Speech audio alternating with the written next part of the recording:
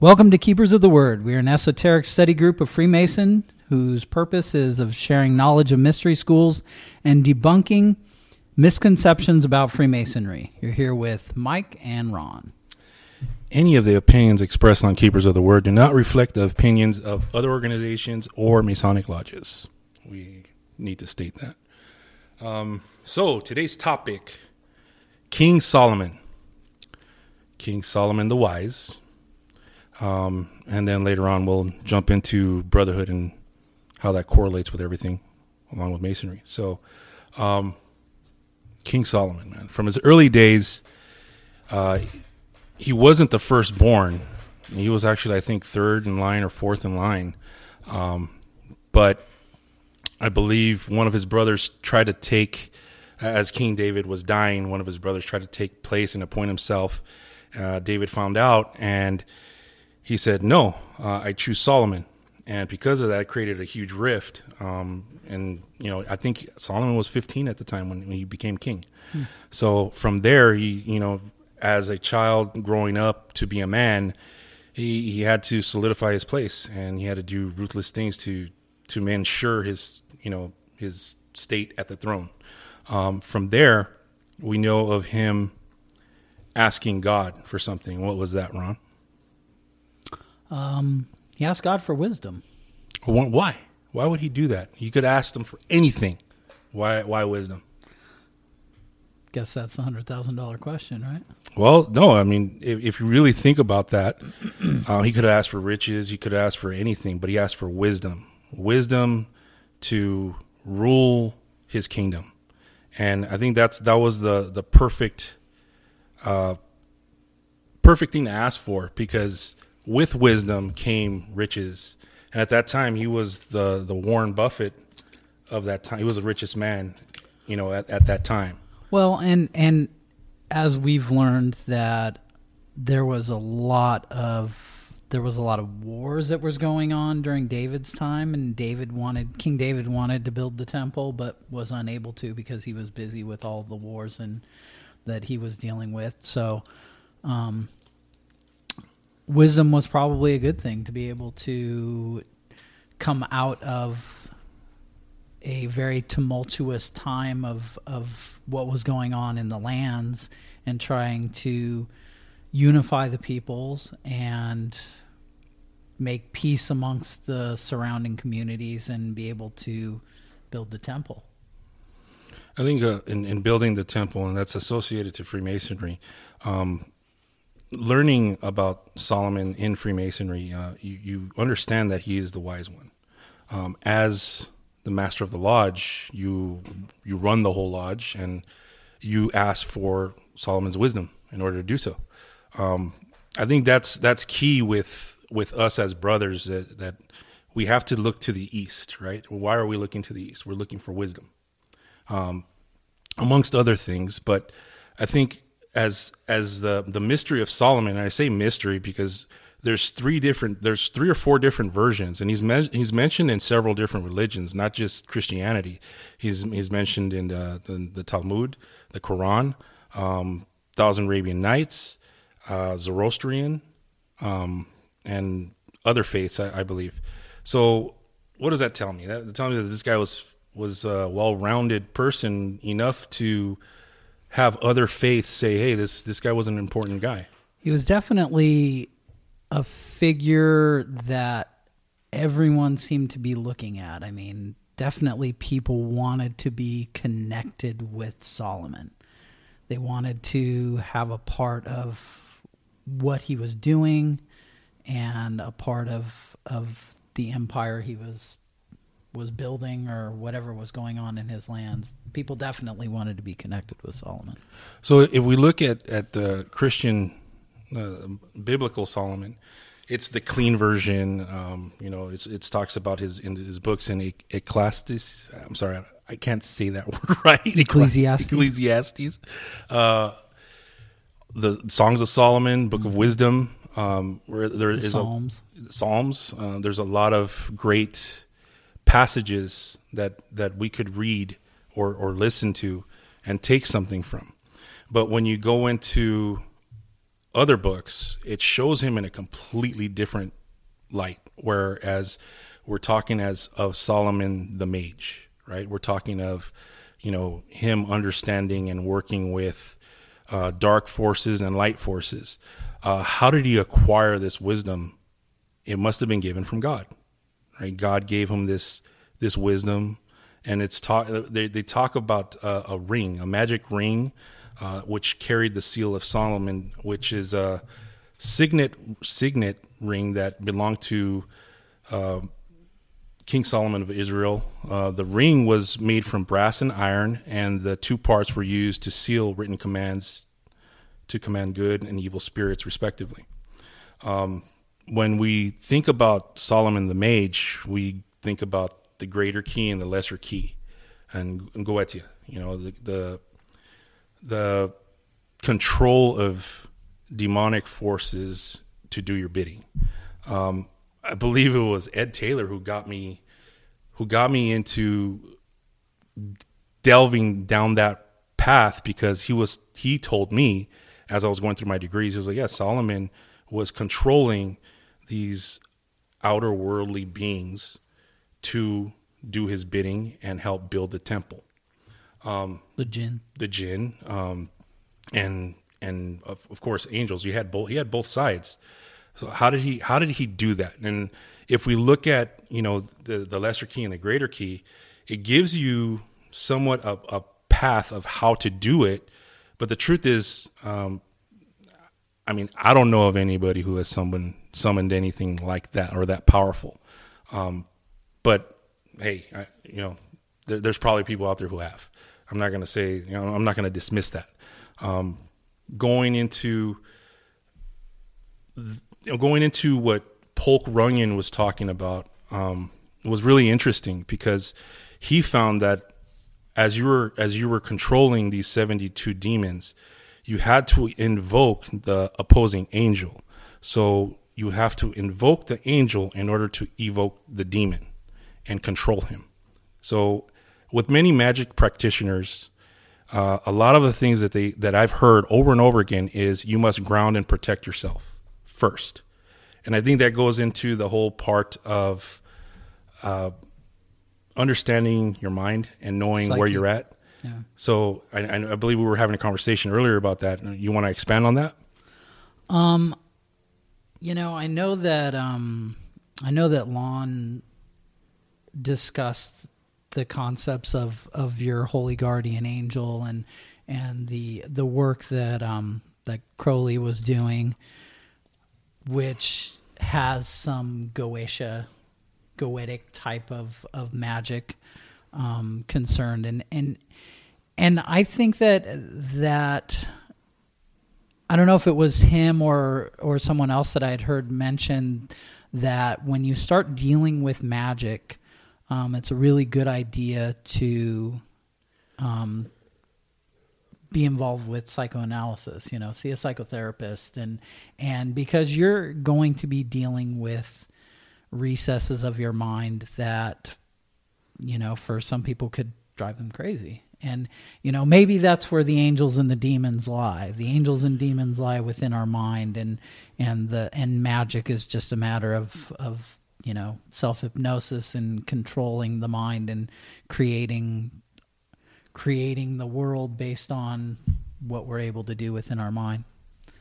I think that's very interesting that you stated that earlier, because understanding, people who want to get into deep spirituality and looking towards the magic practice of magic side, you have to understand that you're messing with things that could be very powerful, could be detrimental to your health, and again, mess with your mind. How do you know that it's just not you talking in your head, or you start hearing other voices? Are you schizophrenic? We don't know. But the thing is how do you correlate the two? How do you understand the two? More importantly, what is your goal? If you're going to go down this path, and I've heard from many people, the first thing they want to do is learn this part of magic, Goetia, and understanding on how to control these demons. But if you're doing it for selfish reasons or selfish purpose, you can't really get a great outcome out of that. Yeah, you're going to get yourself in trouble, I think. You're going to burn yourself at some point. And I think that's where, I think Polk is right. You do need to understand both sides, the light and the dark, in order to really do it right. And from my opinion, Polk really does, it makes sense what he's talking about. It makes sense from just a common aspect of what the science of magic may be. You have to understand both sides in order for it to work right. I think as Solomon gained his wisdom and started using his magic, he started building the house, the temple of Solomon. Right.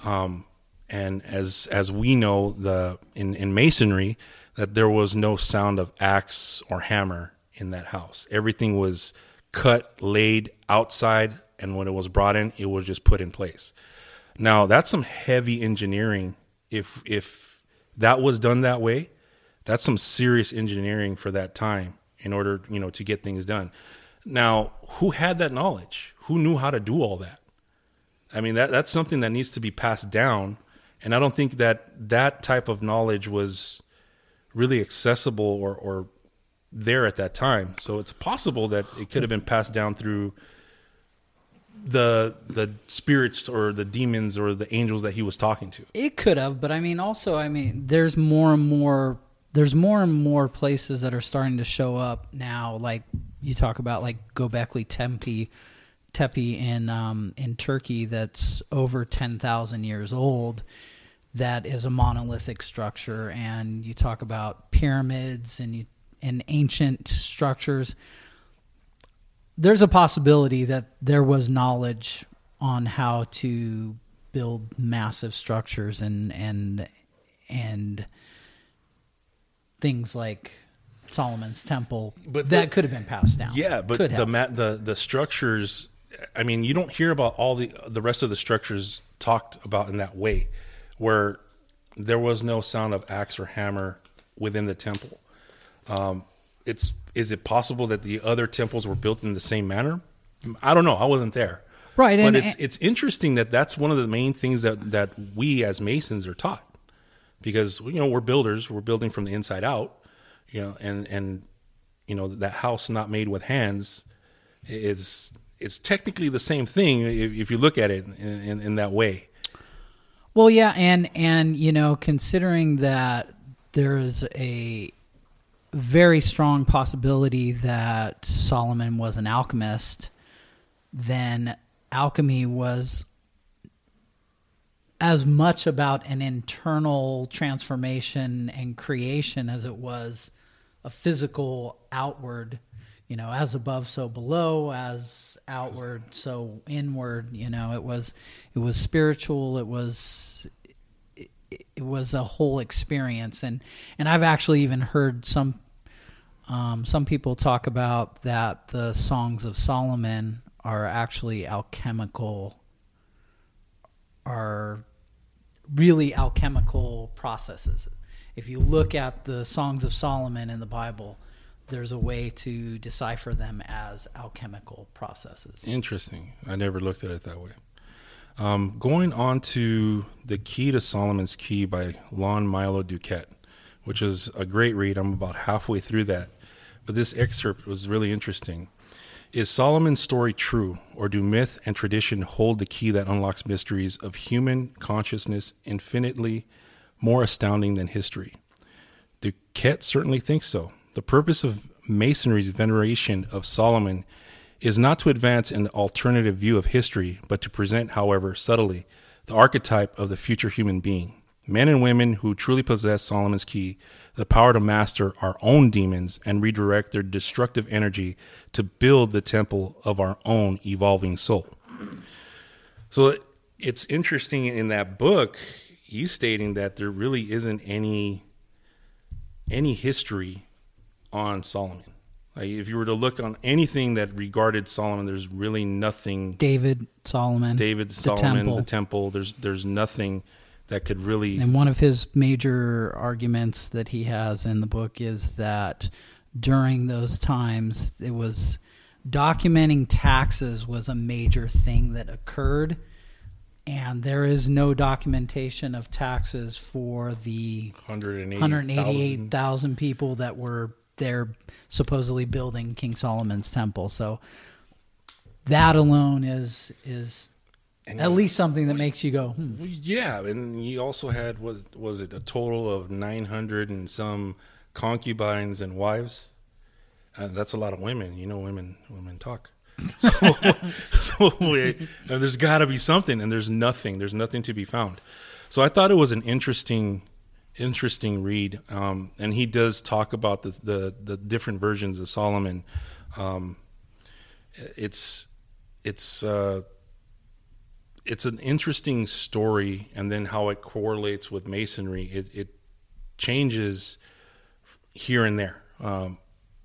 If we're looking at biblical and then going into Masonry, it correlates. If we're looking at the 1,000 Arabian Nights and going into it, doesn't fit, because now we're talking about the magician, the greatest magus who ever lived, and that's something that it's yet to be.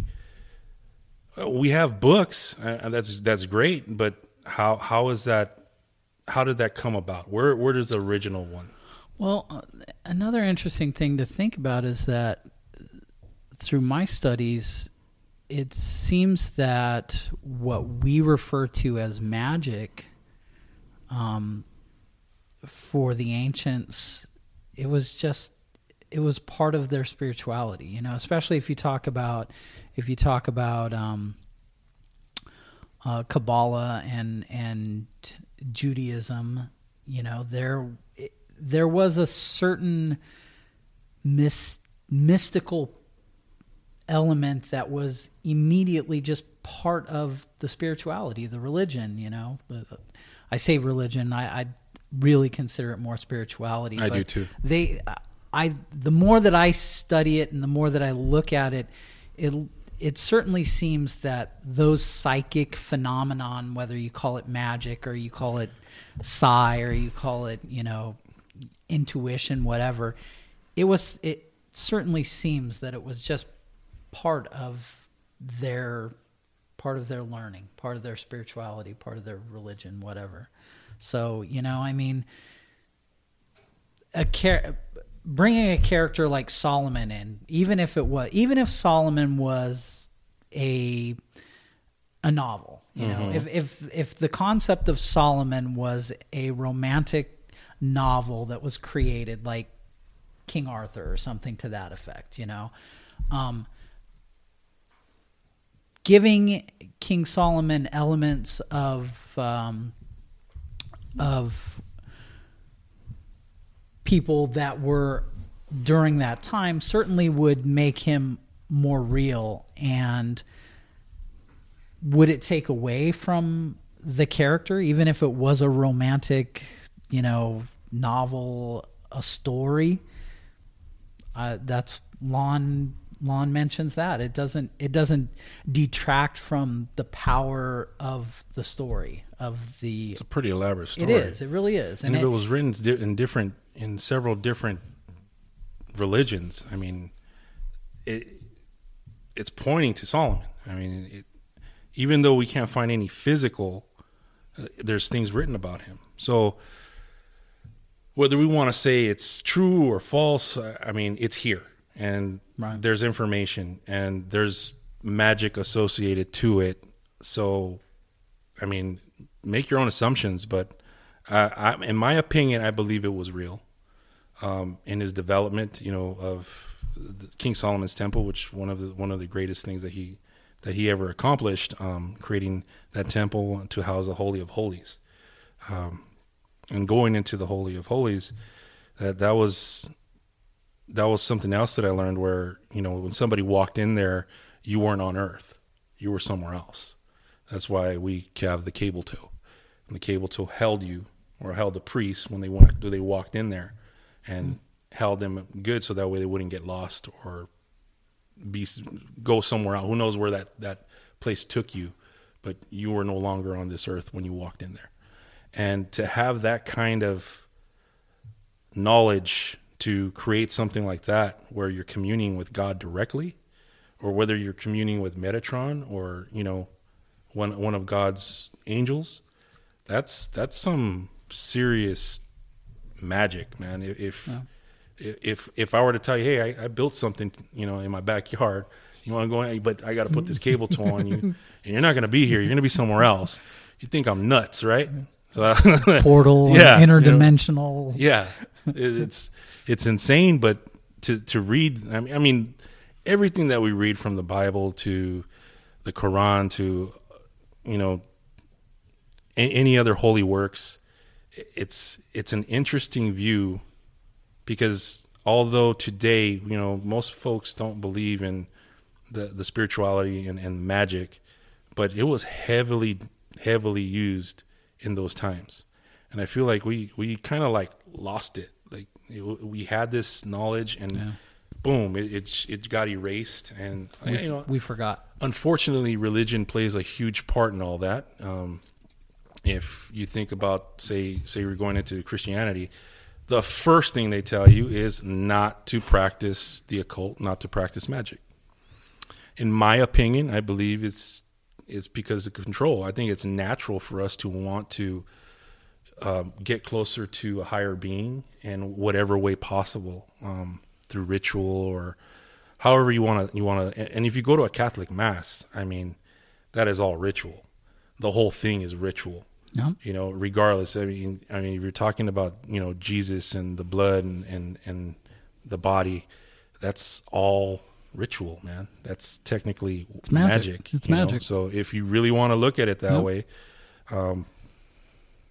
hey, that's what it is. And, you know, I don't know how else to put it. And sorry, Christians, but yeah, you're practicing a form of magic. Well, I'm sorry. Ritual and an initiatory process, which, you know, for whether you talk about a Masonic initiatory process or you talk about the church initiatory process for the first time or the 100th time that you've been through it, it absolutely is magic. It absolutely, you know, the words that you learn and say and repeat, and if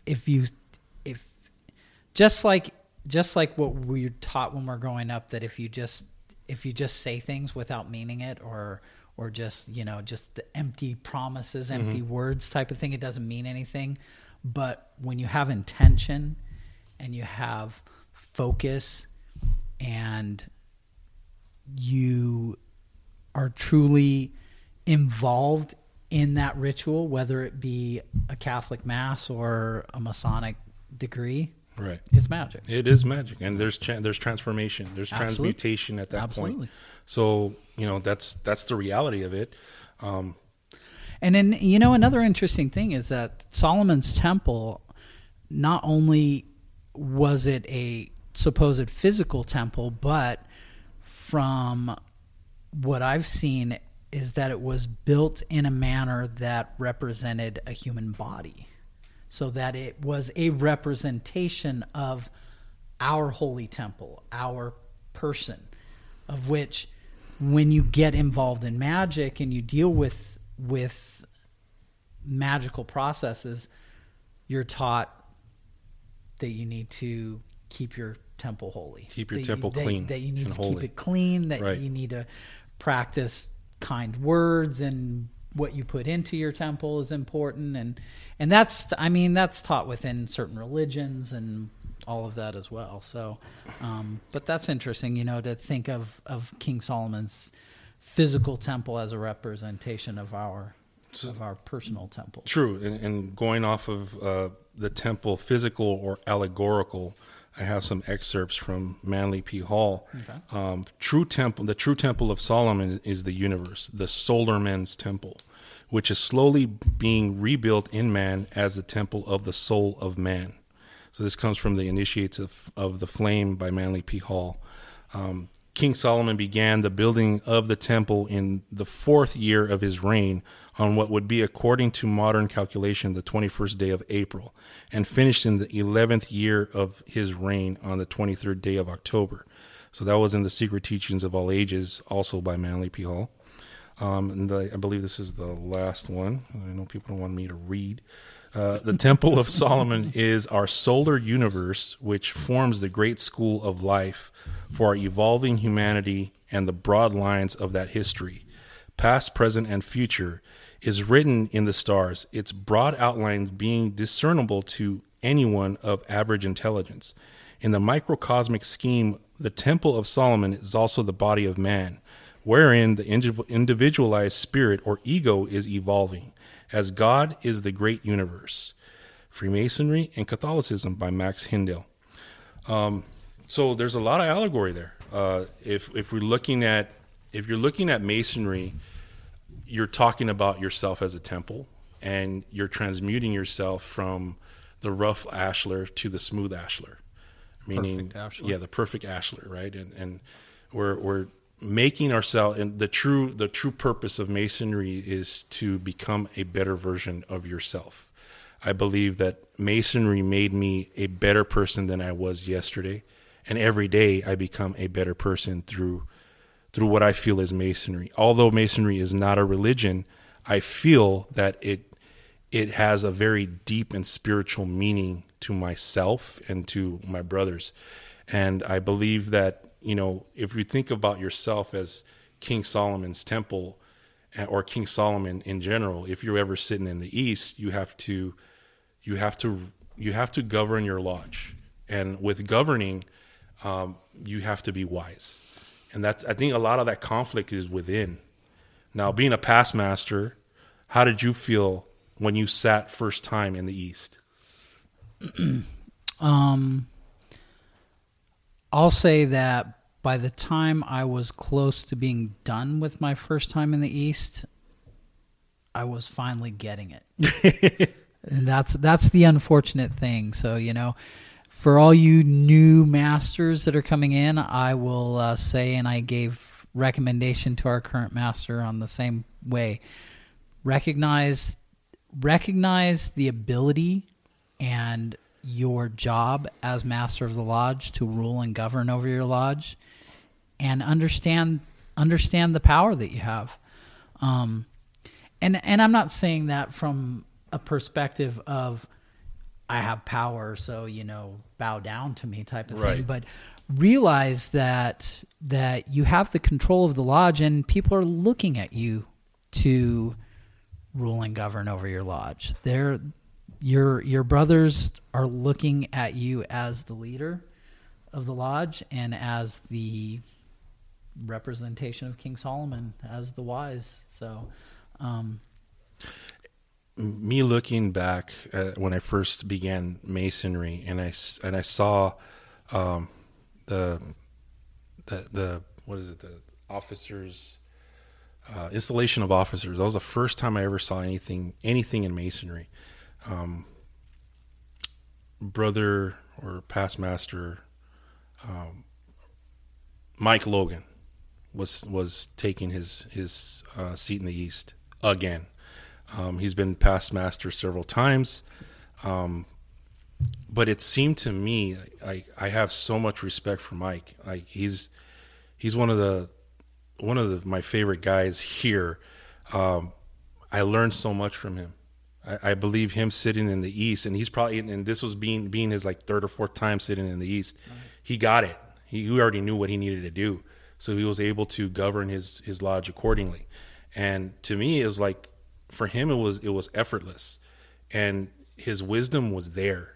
I believe he was really, really into the wisdom of Solomon, even though he's probably not into all the magical mumbo jumbo that we're into, but he did do it in a way that stuck out to me and set the bar very, very high. Well, Mike Logan really loves history in general. So he is a total just history nerd and loves to eat up everything, So us talking about King Solomon and mentioning to, I think we mentioned to Mike that we're doing the podcast, and he said, "Oh, I'm going to check it out," because he is interested in being educated and learning. But the thing about Mike was, I know that when I talked to Mike pretty much had this concept that he set himself a certain goal for the year, mm-hmm. and then it was just a matter of executing the goal. So, plan the work and work the plan, as people say. So, and Mike's gotten that now that he's done it before and done it again. And, I don't think he'll do it anymore unless it really, really came down to it. But he's still very busy, and involved in he's Eastern very Star involved in Eastern Star. He's involved in our lodge and DeMolay, and he's one of those super Masons, man, that I strive to become. I hope I could be as great as that man one day. I hold him in a very high regard. And we got a lot of good guys here that are like that. We have a lot of good guys really here to learn from, which is, I think, in every lodge in Masonry, you have those individuals that stick out, that have specific wisdom in certain areas, like Jeff Baker, great guy, super ritual. He knows it backwards and forwards, and he's able to teach you the right way. Paul Gallion, also badass. He could give a lecture, a 30-minute lecture with no problem. Right. That's because he loves the ritual. He loves the work. And I think that's if you're going to come into Masonry, don't come in just because you want to wear a ring. I mean, there's work that we do. This is a brotherhood. This isn't just something where you come, you wear a ring, and you say you're a Mason, and you go walk around the world. Hey, look at me, I'm a Mason. No, there's work. There's a lot of work. There's a lot of stuff to become a past master. You have to go through all the chairs. That is a lot of work, a lot of time that you're dedicating to a lodge. How much time did you dedicate, or how long did it take you to become a master of the lodge? You went through all the chairs, right? So that's what, 5 or 6 chairs? Yeah, I didn't go through all of them, but I went through 1, 2, 3, 4, 5, 6, so probably 8 years. So a jiu-jitsu black belt. That's basically what it is. So you're a jiu-jitsu black belt, and I'm sorry I'm using that because there's that much work that goes into becoming a master of the lodge. You don't just walk in there and, hey, I'll think about doing this. No, there's a lot of preparation. There's a lot of floor work. There's a lot of ritual, and I'm sorry I can't get into the ritual, but there's then there's social events and clean up at the lodge and doing the dishes. Yeah. And, this is the reality of Masonry. Yeah. It's not just, oh, hey, you become a Mason and you're rich and famous. Hell no. That's not it at all. It's work. It's building these bonds with your brothers and getting in the dirt, getting dirty, and then building something cool and fun and something you're going to take with you for the rest of your life. That's the way I feel Masonry is. What Masonry is to me, it's a very important, big part of my life. So I look at people like yourself and Mike Logan, and to me that's inspiring. That's something where I want to move forward, and as Marshall, will I take a higher seat or a closer seat next year? I don't know. I work a lot, and I know that it takes a lot of time, and if you're going to dedicate yourself to a lodge, or you're going to go through your degrees, just know that your brothers are counting on you. This is the part where you need to put in your work. This is what it is. And do you feel that there's a misconception in that part? Do you feel that there are folks out there that think that they just walk in and not have to put any work, and they go ahead and they go through their degrees and they get to wear the square and compass? And I mean, well, I think that becomes our responsibility as brothers. I mean, it's our one of our number one jobs is to make Masons. That's one of our number one jobs as Masons, is to make Masons. So it becomes our duty to make sure that we're passing on the knowledge that, hey, exactly like you said, this is work. It's not just show up, get your degrees, wear your ring, pay your dues, and never come again. you Yeah. know. So, and unfortunately, there's plenty of those card-carrying Masons, those ring-wearing Masons that The ring bumpers. do just that. But it definitely becomes our responsibility to instill that in the candidates that are potential for becoming Masons, to let them know what it's going to take to become a Mason, I think. True. And going into and not talking about ritual, but talking about ritual, you're being taught these things. You're being taught the teamwork, the true loyalty, real brotherhood. Mm-hmm. And I think that's a lot that people who come in cannot comprehend what those things are. Maybe because you never had it in your life, or it just never existed, or you were never taught or talked about it. But as you come into a lodge, the brotherhood is one of the main things that is presented to you. And I'm very fortunate to be at this lodge, at LA Harbor Lodge, because we have a pretty solid team.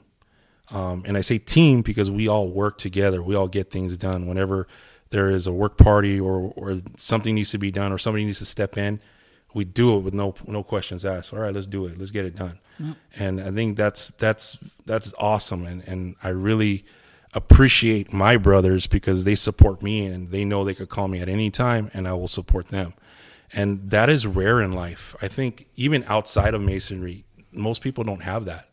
And that's what this brings to me. It brings me real brotherhood, people I could actually count on for anything, and that doesn't exist nowadays. Nowadays, everybody's just out for themselves, or, to me, it's a thing of beauty. It's a thing that's really, really spiritual and dear to my heart, because we have many issues with people trying to come in. You hear this term, guard the West Gate well.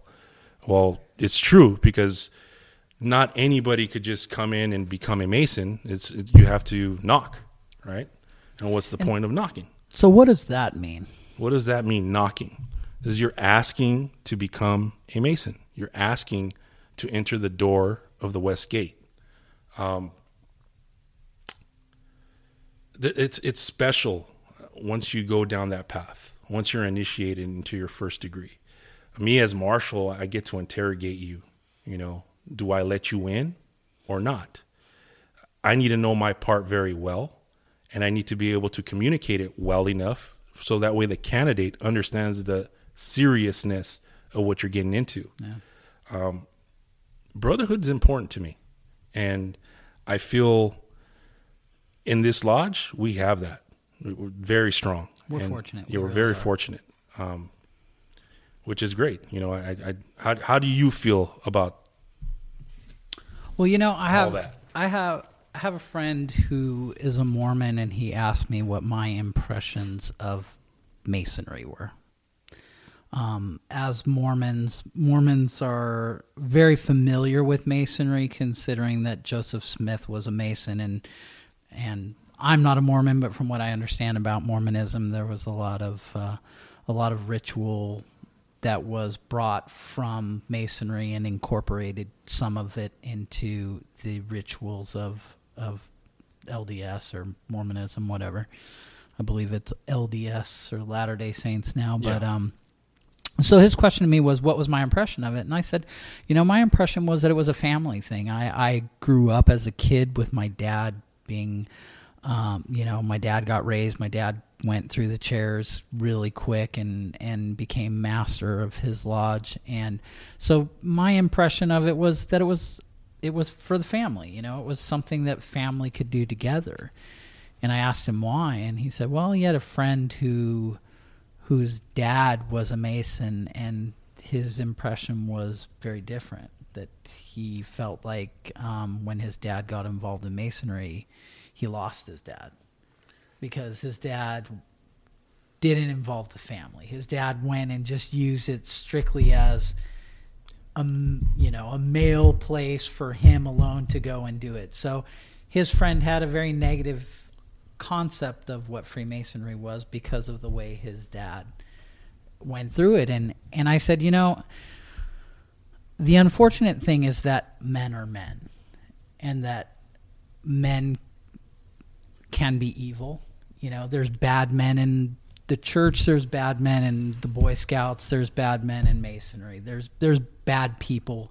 Man is not perfect, and man has potential to be flawed.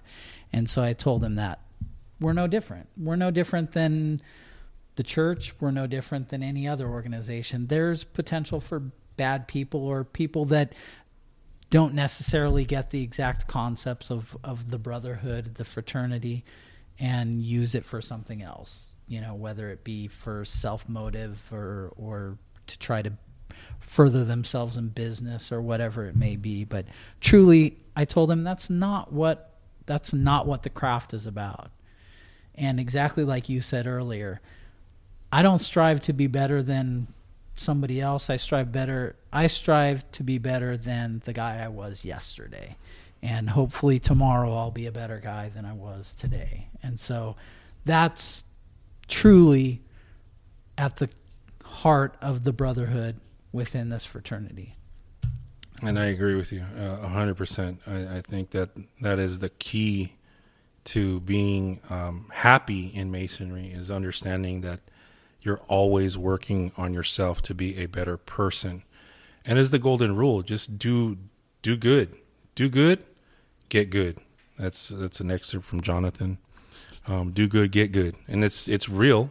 I mean, let's be real. If you do good, good comes back to you. If you do bad, well, you'll pay for it sooner or later. Yeah. Whether it's through your own emotion, or somehow, some way, the forces and the powers that be end up catching up with you. And it's just the way it is. Karma, as some call it, right? It's interesting. So at this point, do we want to start taking some questions? Let's see. All right.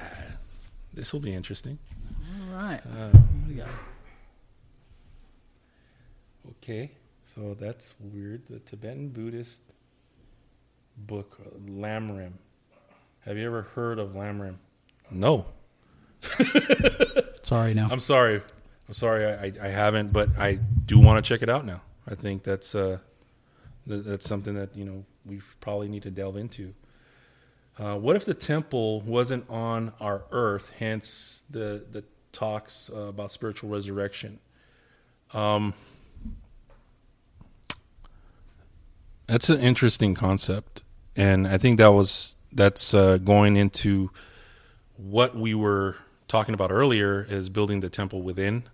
If you look at the universe, and if you look within yourself, you find the universe. If you look without, you find the physical realm. Looking inward, you open those things, and you're able to make the changes necessary to become the better person or better being, however you want to put it. Yeah. You want to take a couple? All right, what do we got here? What do you need to do to become a Freemason? Awesome. Interesting.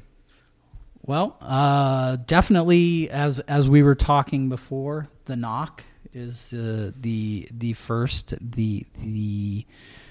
step to wanting to become a Mason is the knock. Coming freely of your own free will and accord. Be a man of good moral character, and 18 in the state of California. Yep. In other states, you have to be 21. Yeah. Knocking, that's an interesting topic, right? When you say knock, you are literally going to a lodge and you're knocking on their door. That's what that means. Whether that's calling the secretary or showing up and talking to a Mason. Most people that go on our page and ask, I want to be a Freemason. How do I do it? Very simple. Find a lodge that's near you, like within driving distance or walking distance if you can. See when they meet. Look at whatever events, activities, or social activities that they have, and then go introduce yourself. Go talk to these men. Yep. You know, Find out if these are guys you want to hang out with. Yeah. What if you don't like them? You know, what if you walk in there and you're like, no, I'll go someplace else. And every lodge is different. You know, I think that's what makes this really cool. Every lodge is different. Yeah. I mean, that's my take on it. So knocking is going to a lodge and asking for admission, or asking to petition. And I think that takes time too, because you can't just walk up and say, hey, I'm ready to join. No, if you were to come here and do that, that's not going to happen. You know, you're going to chill for a while, several months or maybe longer, in order to have that door open, because I want to know if I can trust you, first of all.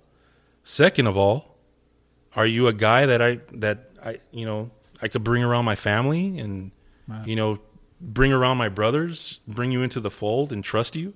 That's very important. And unfortunately, a lot of the folks that are out there asking have some issues that you need to deal with within yourself, you know. And a lot of people do look for the wrong reasons. Unfortunately, They're looking for riches and fame. Yep. You know, there are a lot of Masons who are well off, but they worked hard to get there. Yeah. It wasn't something that was just given. You know, you don't come in and here you go, buddy. Here's a business. Here's your $1 million. No, that doesn't work that way. There's hard work, very hard work. You know, brothers that do business together usually are pretty successful sometimes. And some of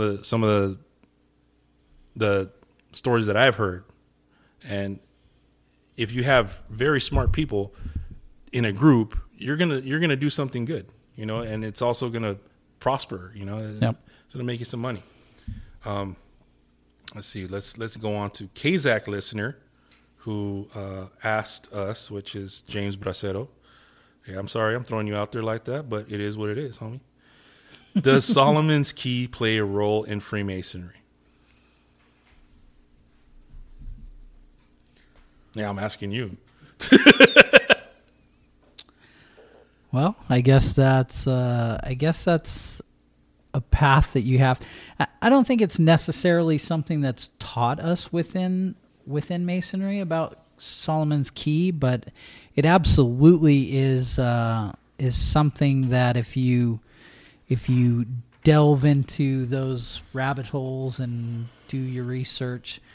I heard a really good quote from someone years ago, I don't remember, but they told me that if there's anything that you're learning during your ritual, during your degree, that may not make sense or might make you scratch your head or go, you should definitely do some research on that. Because it's almost like things like that are put in there to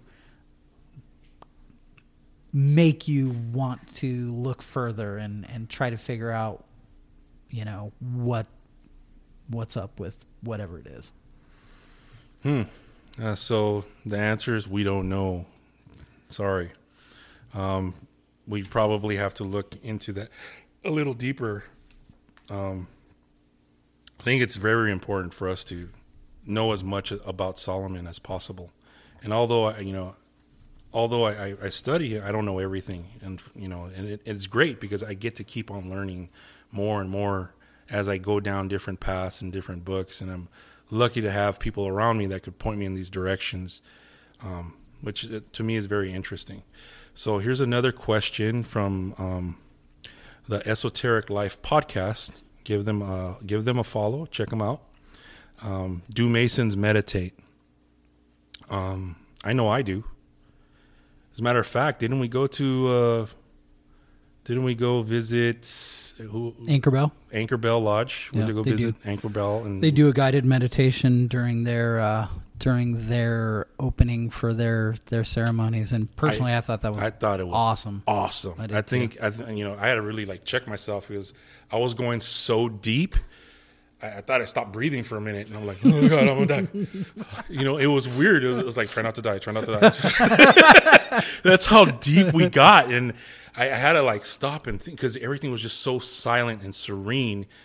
Our guide, and I'm sorry, I don't know his name, which hopefully I get later. I don't remember either. He was just great at it, man. And he really, really walked us through it and really took us down the path of being calm and one with yourself. And I think that's very, very important, not just in masonry, just in general.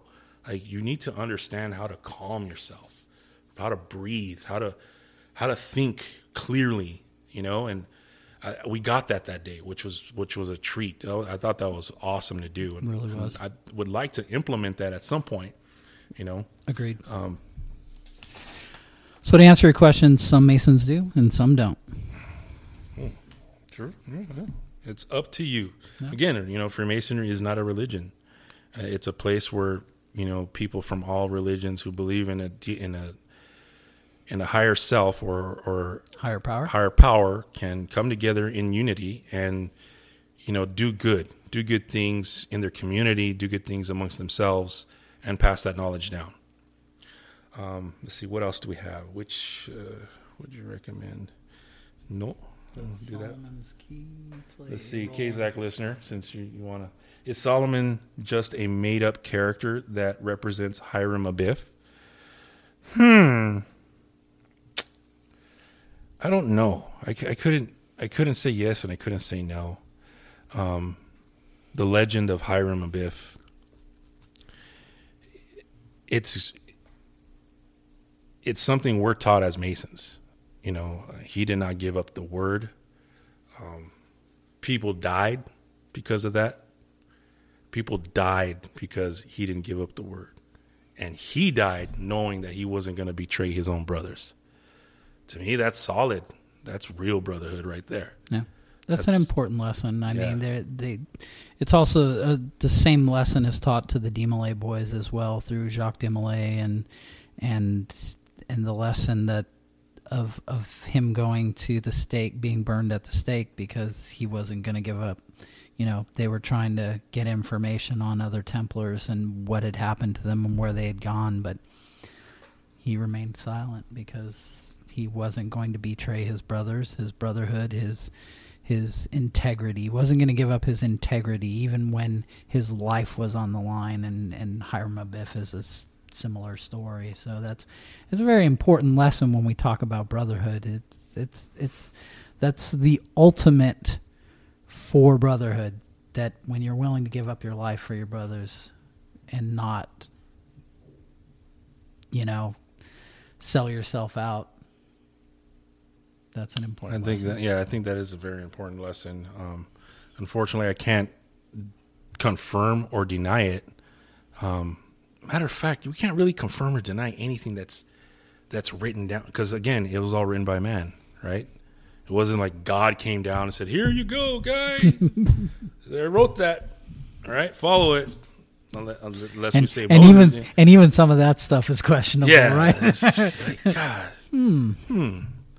So, do we have any more questions from anyone? We're going to take our last ones and see where we're at. So, any more? Do we have any more? Anything? Masonic ritual and divine energy. Does that help access it? Masonic ritual and divine energy. Well, I was told when we're doing ritual, we are doing something.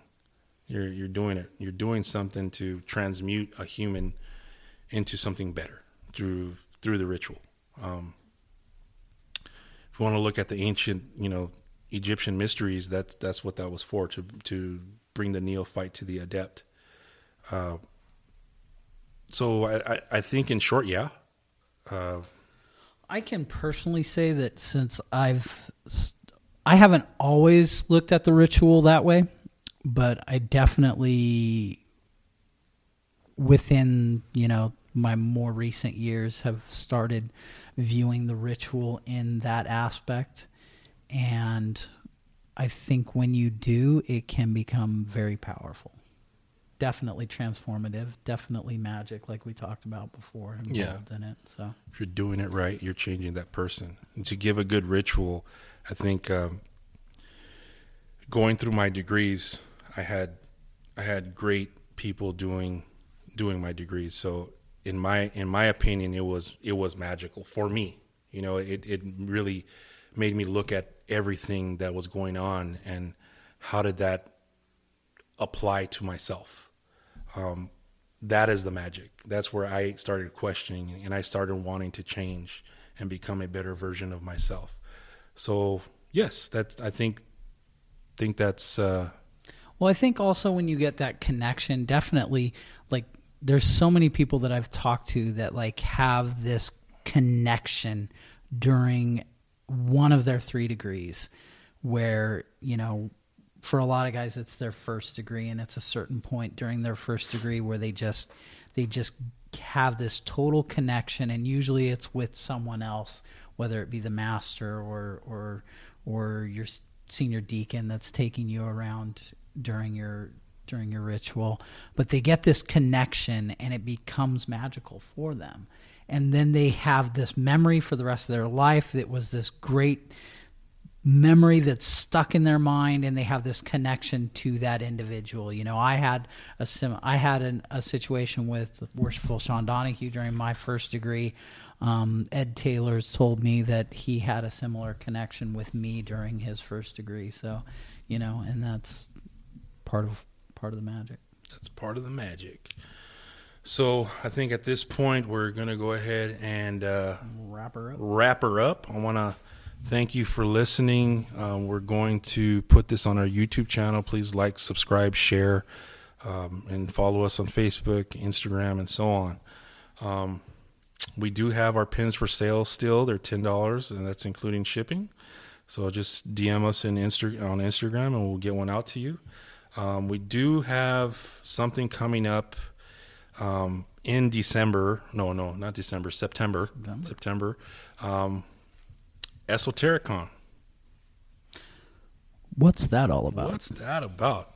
So that is going to be a convention of vendors, speakers in the esoterics, uniting orders, uniting fraternities, from Freemasonry to the OTO to Rosicrucians, and other orders, all invited to come down and, you know, share knowledge.